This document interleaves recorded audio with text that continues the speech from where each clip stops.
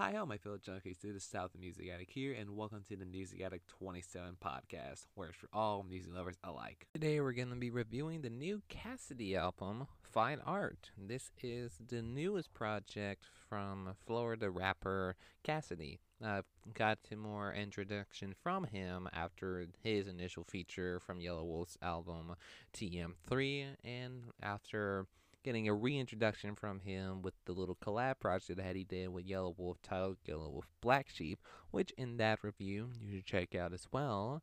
I didn't really see a nice little chemistry between them, but it was kind of bland if you see it in my eyes.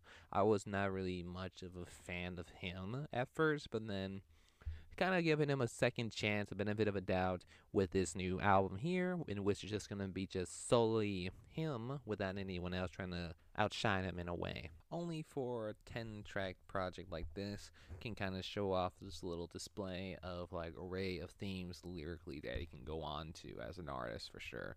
For like the opening track, MGM has a nice little vocal loop build up to be a grand opera type of style in which that he's just bragging about his rags to riches and his wealth and all that stuff.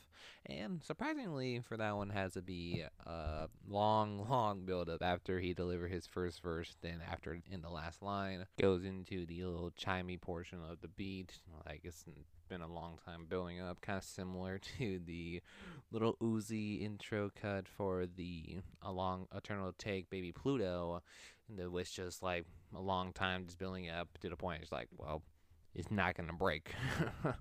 But it's an okay track, even for like other tracks such as like Blackjack Dealer or Fear and Loathing in Los Angeles, and other ones such as like Blue Moon can be a little bit decent here and there too, because some of them can be very clunky but kind of good with a decent flow and a nice cadence to it.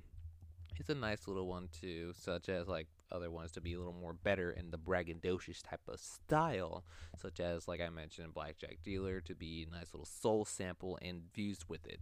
Though some of the stuff can be kind of a little mediocre here and there, but it's kind of decent on some songs, such as like Blue Moon, which is surprisingly introspective lyrically. Though there's a little bit of a moody rap beat on it.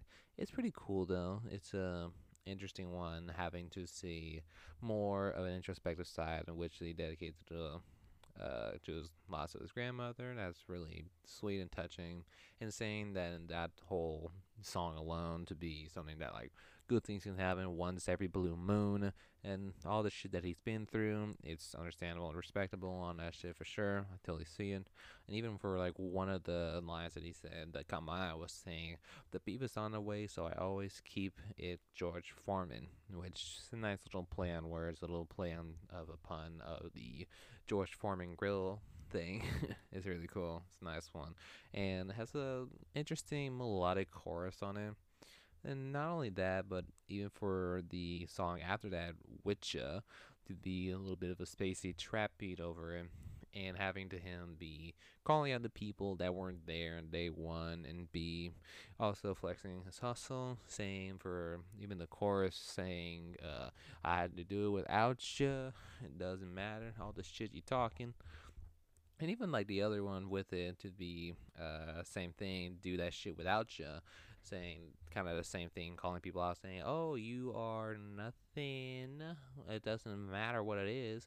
I do the shit without you," and just calls them out. It's like doesn't matter. It's like if you're with me or not, if you're gonna be faking it, I can still do it without you.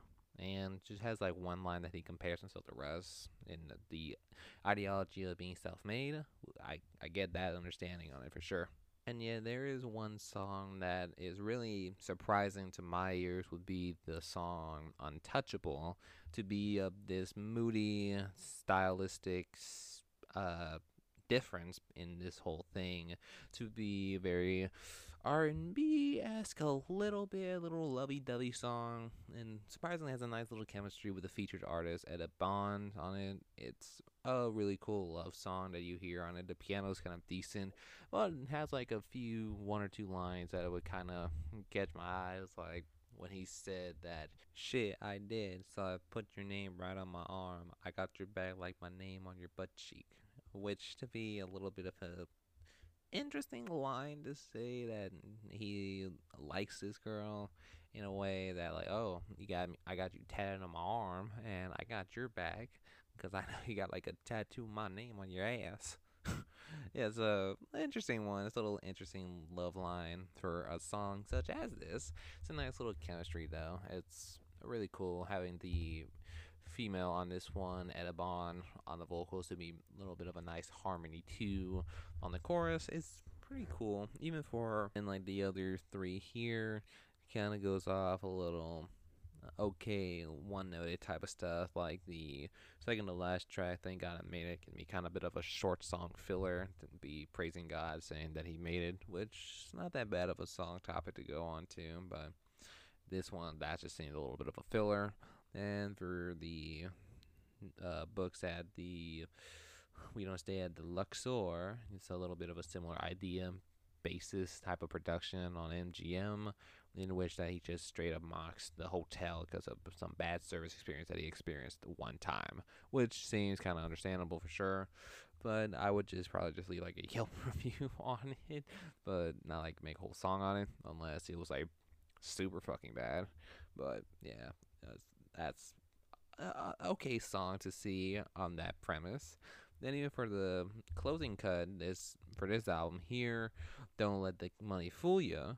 It's a nice little song and gives a nice lyrical warning saying, "Oh, don't let the money change you. If you let money change you, you're just gonna be nothing," and all that stuff. It's really a nice idea and a message behind it's pretty cool. But some of the stuff overall, this whole album here, it just seems a little bit of a kind of solid project, but just kind of seems a little under the weight, just a little bit punching under his weight on this one. So it's just a little bit of a better development and little improvement from Yellow Wolf Black Sheep. I can definitely say that for sure, and see it as well.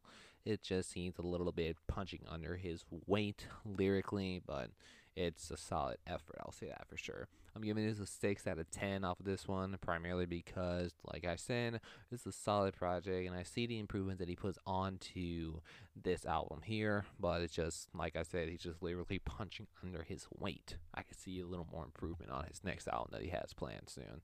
And yeah, that's pretty much it. That concludes the episode for today. Hope you enjoyed it. Hopefully, you got some new music out of it. Would I recommend this one? I mean, I would for sure, definitely. If you like this project, great. If not, no worries. I love every single one of you guys. Thank you so much. Thank you, thank you. But remember, this is just my personal opinion based on my personal enjoyment of this project. Thank you, and keep on creating, little junkies.